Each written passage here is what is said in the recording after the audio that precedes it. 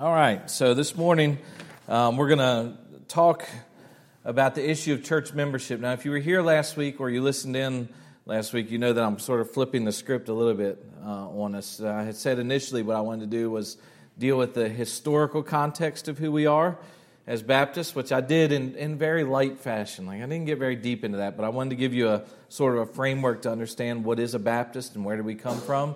And then what I said I was going to do was walk through what our core doctrinal beliefs are as a church, and then end with the issue of church membership and why church membership is important. But then as I was sort of thinking about that this week, I thought, I feel like we need to get church membership and why it's important right at the front. And then we'll deal with our doctrinal issues sort of at the end of the study, or the bulk of the study will be that. But I thought I don't want to neglect this until all the way at the end. So I want to talk to you about why church membership is important. And I'm hoping that, I know some of you who are here are not members of the church, some of you are members of the church. I'm hoping this will be equally important for everyone here, and that we'll understand the importance of it. And unfortunately, I think the issue of church membership has become an issue that's not so important anymore, especially in modern Americanist flavor of Christianity. I know for me, and some of you probably had the same experience, that you grew up as a member of a church, you got baptized, you came to faith early in life, you joined the church because that's what you were told to do, or your parents sort of ushered you into that, or the pastor or whomever. You joined the church. And then for me, for instance, I spent most of my life in my dad's churches. So when we would move to a new place, the first week we were there, we would join the new church, and they would move our letter from one church to the next. And then when Denise and I moved to North Carolina, the first thing that we did was we went and found a new church and joined a church. We just thought that was the appropriate thing to do. And that's sort of been my experience in life, is that I was just taught that. I don't know that I ever really understood why. I just knew that you should be a member of a church. And now I think that is changing in a big way for us. And I think that coming out of on the heels of the seeker-sensitive movement that the American church went through over the past 20 or 30 years, there's been sort of a devaluing of church membership. A lot of churches don't even require that you become a member anymore, or ask you to become a member anymore. And some churches have done away with it altogether. There's no membership. You're just sort of there as a believer in Christ. And so our church culture is changing a little bit. And then also there's just cultural things that are at hand here, like, for instance, with younger people in particular, people under the age of 40, they don't like to be identified or labeled. And so joining the church, it becomes a label, and they don't want to do that. They want to just sort of maintain their autonomy and their freedom. And so joining the church has become something that's not necessarily very important to a lot of people. I think it's very important, and I'm hoping that we can demonstrate that and why it's important. I do want to mention, because this is important for later on in the discussion, that there are basically three ways when we're talking about our church, or any Baptist church for that matter. There are basically three ways that you can become a member of a Baptist church. Anybody know what those ways are? All right, but something precedes that, right? So the first way is profession of faith and baptism. And so that would be somebody who has never made a profession of faith, whether they're 10 years old or 70 years old or anywhere in between, somebody who's never made a profession of faith, and so they come to the pastor and say, I believe in Jesus, I've made a decision to follow Jesus, and I want to be baptized. And so baptism being the public confession of the inward decision that we've made and the inward change. So a person professes Christ, and then they're baptized publicly by immersion, and then that's the first way that you would join a Baptist church. The second way would be sort of. The second way would be, that's the third way. The second way would be that you would come by profession of faith having already been baptized, like Larry and Renee is a good example of that you guys had already previously been baptized, made professions of faith, but you came and joined our church by profession of faith, having already done that, having already been baptized by immersion before, and so we allowed you to join the church. And then the third way is by transfer of letter. And that's something that's rarely done anymore. I can tell you that even when we try to do it now, most churches don't respond back to us. And essentially what would happen is that you would come to us from another Baptist church, and they would hold your membership or your letter of membership, and then we would request your letter of membership just to move to our church. We would send them a letter, they would send us a letter, and you would be a member of the church. Most churches don't respond to those letters anymore. I'm not really sure why, but we rarely get a response if we ask for a letter of membership. But those are the three basic ways, and it's important to understand that all of those at their core carry the idea that every member of a Baptist church is a regenerate believer of Jesus Christ. They're regenerate. They've come to faith. They've owned their faith on their own. They've made a confession of faith, and they're following Jesus Christ. And there's some evidence the church they're either affirming it publicly before the church, or they're saying that the church has already affirmed that in their baptism from wherever they came from. But every member of a Baptist church is meant to be a baptized, confessing believer of Jesus Christ. That's at the core of church membership in a Baptist church. Nobody becomes a member who isn't a believer in Jesus Christ. And so that's why we don't automatically make our children members. When we have baby dedications, we don't dedicate our babies and then welcome them into the membership of the church, because they might grow up. We hate to think this, but they might grow up to be the most unregenerate, wild thing you've ever known. And then what would we do if they were a member of our church already? How would we handle that? So we try to guard the regenerate church membership. That's an important part of being a Baptist. Now, the big question, I think, when it comes to this idea of church membership is it biblical? Can I find church membership in the Bible, or is this just something that we made up in the church as we've sort of walked through church history? We kind of came up with this thing on our own. I think the answer to the question, is church membership biblical, is yes. And I think that you would be right to say that you can't find the words church membership in the New Testament. You can't find them anywhere in the Bible. But I do believe that church membership is in the Bible, and I think that we can demonstrate that and sort of walk through some passages of Scripture. And these are important to us, and I want you guys to really kind of stay with me here towards the end, because we're going to get to something that's super, super practical for every person in this room. Maybe some of these things you think are more academic than others, but in the end, we're going to get to some things that are really practical. So hold on with me. So there's basically 4 words that will help us to understand the idea of where we get this idea of church membership in the New Testament. And the first word is organized. That the church in the New Testament was organized. You know, we have this idea, I think we have this growing idea in the 21st century that church could be a little looser. You know, that we could just kind of go from place to place, or we don't need to be counted. We don't need to be on a list. We don't need to be on a roster. You can just sort of gather wherever you want to gather, and it doesn't need to be that organized. But the church in the New Testament was absolutely organized. And just to give you a couple of examples, I mean, we can think in the book of Acts, when the church first appears in Acts chapter 2, it appears and we start hearing about numbers of the church. How many people were added to the church daily? And they give us specific numbers. They were keeping track of who was part of the church. And then when we get to Acts chapter 6, we see the example of the apostles are ministering to the church in Jerusalem, and you have this one group of Hebrew widows against the Greek widows, and the Greek widows are being neglected. The Hebrew widows aren't, and so they begin to organize people to care for the specific needs of the church.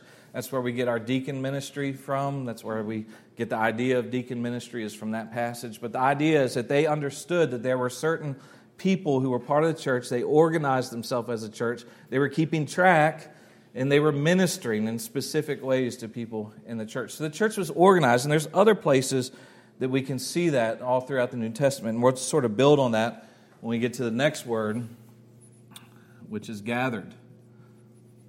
And I always spell things wrong up there, so y'all shout at me if I think I spelled that right. But let me give you some passages of Scripture. Romans chapter 16. Romans chapter 16, verses 1 through 5. And just listen to the language here.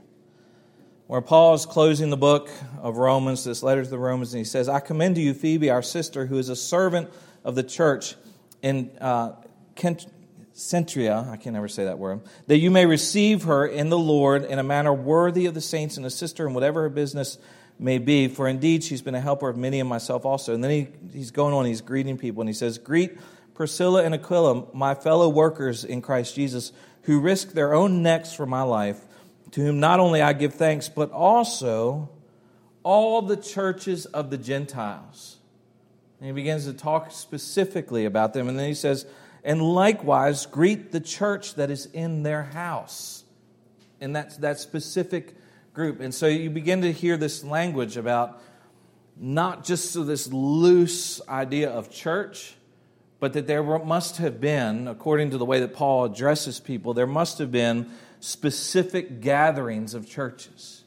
There's not just a church or the church just sort of loosely in Howard County. There are specific gatherings of churches. And you say, well, do we find that in the Bible? Yeah, you find it all over the New Testament. The churches gathered in specific places, and they seem to know, like Paul here, he's talking about specific individuals who are part of specific congregations. He says, greet these people in the church that's in their house, and likewise the churches of all the Gentiles and these things. In 1 Corinthians chapter 11, verse 17 and 18, when Paul's talking to the church at Corinth about the problems they had with the Lord's Supper, he says, now in giving these instructions, I do not praise you, since you come together not for the better, but for the worse. And then he says in verse 18, for first of all, when you come together as a church, I hear that there are divisions among you. So again, he's talking to them in a way that suggests that they're gathering specifically as a congregation. They're gathered together. In 1 Corinthians chapter 14, again, Paul's dealing with instructions about public corporate worship.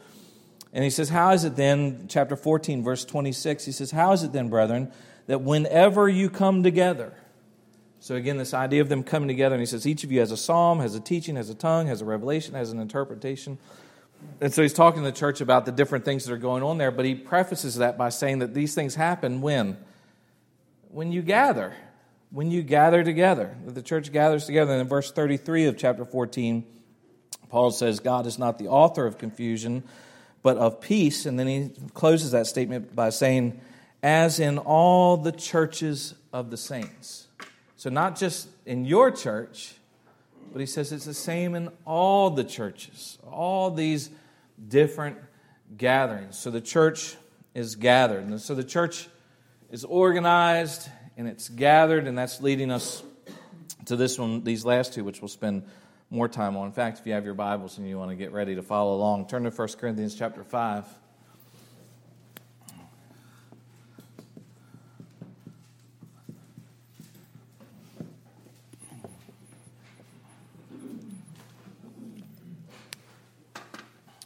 And so this is where it starts to get really practical for how we understand, or why we understand that it's important for people to join a church or to actually covenant. And when we say that we're joining a church, by the way, this isn't like, joining the Lions Club or the Moose Lodge. I mean, this is a covenant relationship where you come together in the church and you covenant with the church, where you say that we believe certain things, we're covenanting together for a mission, around certain beliefs and for accountability and discipline, which we'll get to here. We learn that the church in the New Testament is disciplined.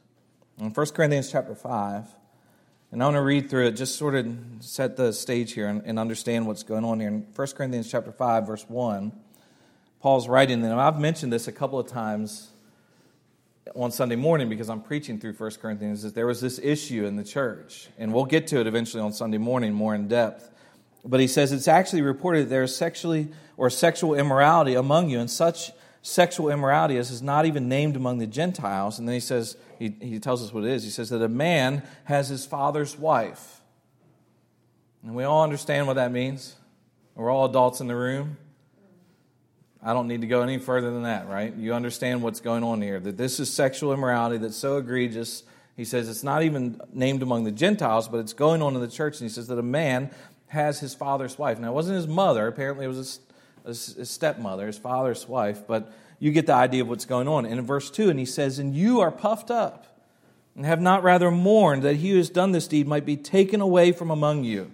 So what's he saying there to them? First of all, you've welcomed this man, and you're almost sort of celebrating this idea. And a lot of churches do this, especially nowadays, celebrate the idea that, we just want to love people. We just want to, no matter what's going on in your life, we just want to love you, and we're not going to judge each other. We're not going to go down that road. We're not going to do any of that stuff, but we're just going to love each other. And they're puffed up. They're not mourning over the sin, but he says that you should have, so that what could happen to the man? There in verse 2. What's he say at the end? That he might be taken away or put out of the fellowship. In verse 3, for I indeed, as absent in the body but present in the spirit, have already judged, as though I were present, him who has so done this deed. In the name of our Lord, now he gives specific instructions. In the name of our Lord Jesus Christ, when you are gathered together. So now he's calling the church body gathered together. Do this when you're gathered together. And notice as well, we talked about last week that the Baptist church, one of the things that identifies us is congregational government, right? You remember that? That the idea that it's not just elders who rule the church, it's the congregation itself who's responsible for issues of discipline and ordinances and other things. So here he says, when the church is gathered together, he's writing to the whole church, along with my spirit, with the power of our Lord Jesus Christ, deliver such a one to Satan for the destruction of the flesh, that his spirit might be saved in the day of our Lord Jesus Christ. So he's saying, put this man out of the fellowship for the sake of discipline. And he goes on to talk about the leaven that ruins the whole lump and all these things and sin in the church. He's saying, remove such a man from the fellowship. Now, skip down to verse 9, where he says, I wrote to you in my epistle not to keep company with sexually immoral people. He said, yet I certainly did not mean with the sexually immoral people of this world. Now, stop right there, because he starts now to make a division, doesn't he? Like, he says, there are people who are in the world. And we would just say, another way we can understand that is outside the church. So he says, I did not mean, verse 10, I certainly did not mean the sexually immoral people of this world, or with the covetous, or with extortioners, or idolaters. And so he's saying now, all these things I've written to you about that trouble the church and that destroy the fellowship of the church, he said, I'm not telling you to break fellowship with people in the world who are sinners. He said, there's a difference. And he says, because what would happen if you did that? You would have to go out of the world. So then we can't accomplish the mission anymore.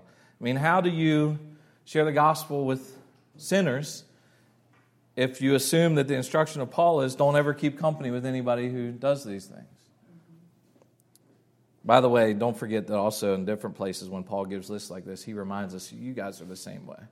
You guys, if you weren't forgiven, but by the grace of God, you're the same way. Verse 11, but now I've written to you not to keep company with anyone named a brother. So he says you've got the people who are part of the world, and you've got people who we identify as a brother, or we would say inside the church. So it says, now I've written to you not to keep company with anyone named a brother who is sexually immoral, or covetous, or idolater, or reviler, or drunkard, or extortioner, or not even to eat with such a person. Verse 12, for what have I to do with judging those who are outside? Do you not judge those who are inside? Now, here, we're learning something really important. And not just, it's hard to leave behind the issue of discipline and church discipline in this passage, but let's try to step back from that issue for a minute and just deal with this issue. That he's saying that there are some who are outside the church, and there are some who are inside the church. And when we practice discipline or we're maintaining the purity of the church, we're only dealing with one of those groups of people. And who are we dealing with? Inside. The people who are inside the church. So then you have to ask the question is, how can anybody be put out of the church unless they were first received into the church? Does that make sense? And not just in an informal kind of way.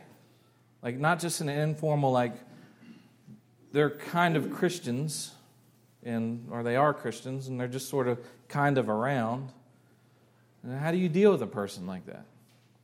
You have to have some way of knowing who's in the church and who's out of the church. And then the fourth word is accountable. Hebrews chapter 13, verse 17, where the writer of the book of Hebrews sort of closing the book of Hebrews down, just giving them these parting instructions. And he says this. He says, obey your leaders and submit to them. So, he's giving instruction to the people who are inside the church. Obey and submit to church leaders. Not necessarily the most popular notion or idea today. Obey and submit to your leaders. And then he says, for they are keeping watch over your souls as those who will give an account. So for the members, they're to obey and submit to the church leaders. And for the leaders, they're responsible for the membership. And they're going to be people, me, I have to give an account for your souls when I'm judged. I'm responsible for the people that I have spiritual authority over. And that's part of being a pastor. That's why we're told in the Scriptures that that you shouldn't necessarily desire the work because you're going to be judged to a higher standard. You're going to have to deal with being judged according to how you've shepherded the people who are put underneath of you. Let them do this with joy, not with groaning, for that would be no advantage to you. So 2 important truths there that, again, I think really get really practical on this issue for all of us. 2 important truths. One is that Christians are called to submit to their leaders. Now, let's just deal with that for a minute. Who are your leaders? I mean, just think about that for a moment. Like, as a Christian, what does this verse mean specifically for you? I mean, you can talk back right now if you want, but who are the people that scripturally, biblically, that the Bible says you should submit to?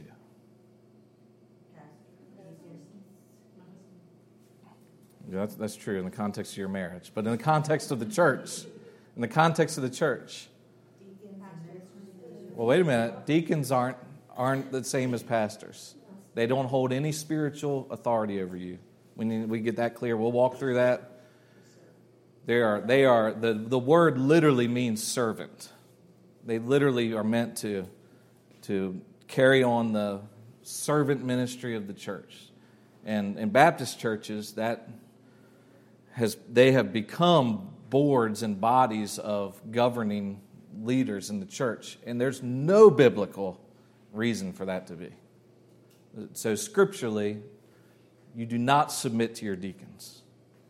I'm not telling you to say, forget you, Terry. That's not, or Don, but scripturally, they don't hold authority over you. Who are you called to submit to in the church? Your pastors or elders, same thing. Elders and pastors is interchangeable in the New Testament. Well, who are your elders or who are your pastors? Like, ask yourself this question. This is really practical, right? Like, which pastor do you submit to? What'd you say? No, not all of them. I mean, just wait a minute. Let me give you an example. How many of you have ever heard of... All right, well, just follow me for a moment. Do you need to submit to the pastor of the Lutheran church? No. Okay, all in this church. Okay. All right. Then yes. Yes, your pastors in your church. Like, I mean, think about that just on a practical level, right? Like, you think of the example of somebody like Fred Phelps. You guys know who Fred Phelps is? No. You know who his church is. You know who Westboro Baptist Church is? No. We're getting a little closer. You know those idiots on CNN and Fox News who show up at funerals of soldiers who are holding signs that say God hates this and that, and thank God for dead soldiers and all. That's Fred Phelps in Westboro Baptist Church. Do you submit to Fred Phelps? Why don't you submit to him? He's not my pastor. He's not your pastor. No. Right. Well, how do you know that? Because I'm sitting here and you are. Right. Because you're not a member of his church. Because you haven't covenanted in that church and placed yourself under the authority of that particular pastor. And this is really like a practical thing. Like, the pastor up the street have authority over you? Does the pastor up the street here have authority over you? Or do I have authority over you? I mean, I do. You do only if you are following Christ. Sure. But I completely agree with that. But for the sake of this discussion, let's just take verse 17 and ask, who has authority over you? I do as your pastor. Now, I'm not lording that over you. I'm just trying to get to what the biblical sense of this whole thing is. Now, flip that over for me. Because I'm now accountable for the people that I have authority over. Like, I'm going to have to give an account in the judgment for your souls. That's a terrifying thing to think about as a pastor. Like, I have responsibility to lead you well in a way that I can give a good account for you in the judgment. I'm going to be held accountable for you. But think about this for a minute. This has real practical implications. Like, for me, and I think about these things, like, who am I accountable for?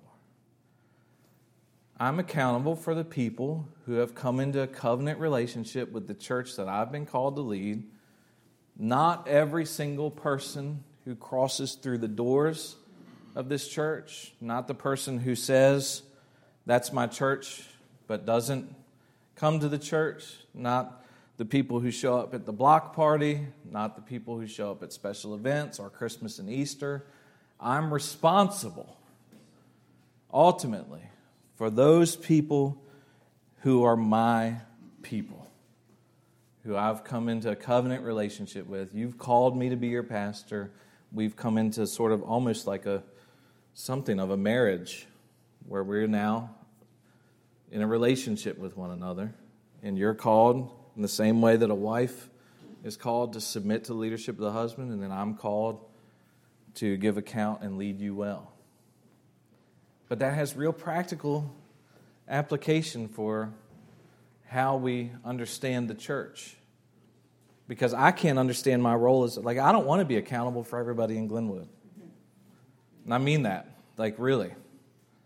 Like, I can't be accountable for just every person who sort of wants to identify. Like, when I was in Nanjemoy is a better example, because when we were in Nanjemoy, I was sort of like the pastor of that kind of community, and people would just identify me as the pastor. They might call on me, and they might ask me to come do things for them or come visit me or come ask me questions. But am I accountable for those people? And so this whole idea of submitting and then giving account, and there are other practical things in the New Testament also, issues of accountability to one another, pulling each other up out of sin, sharing each other's burdens, all of those things. But when we get down to brass tacks, what are we talking about? In the end, why would I say to you, I think that you should become a member of the church? Well, there's lots of issues, all those words, but these two issues are big issues for discipline and spiritual accountability in your own life, and then also because you're called, according to that verse, to be in a relationship where you're accountable and then I'm accountable. You're accountable to me and then I'm accountable to the Lord for you. And so we can see it all over the New Testament. Like, always, member or not, as Christians, we're going to love one another, serve one another, do things for one another, care for one another. That's not nobody's ever going to call me and say, Pastor, I've got something in my life happened, and can you come? I'm never going to say, well, let me check the directory real quick. Like, that's not what we're talking about here. But there is a time and a place for us to begin to identify with the fact that this is a serious relationship that we're called into. And we're meant to be in a relationship with one another that way.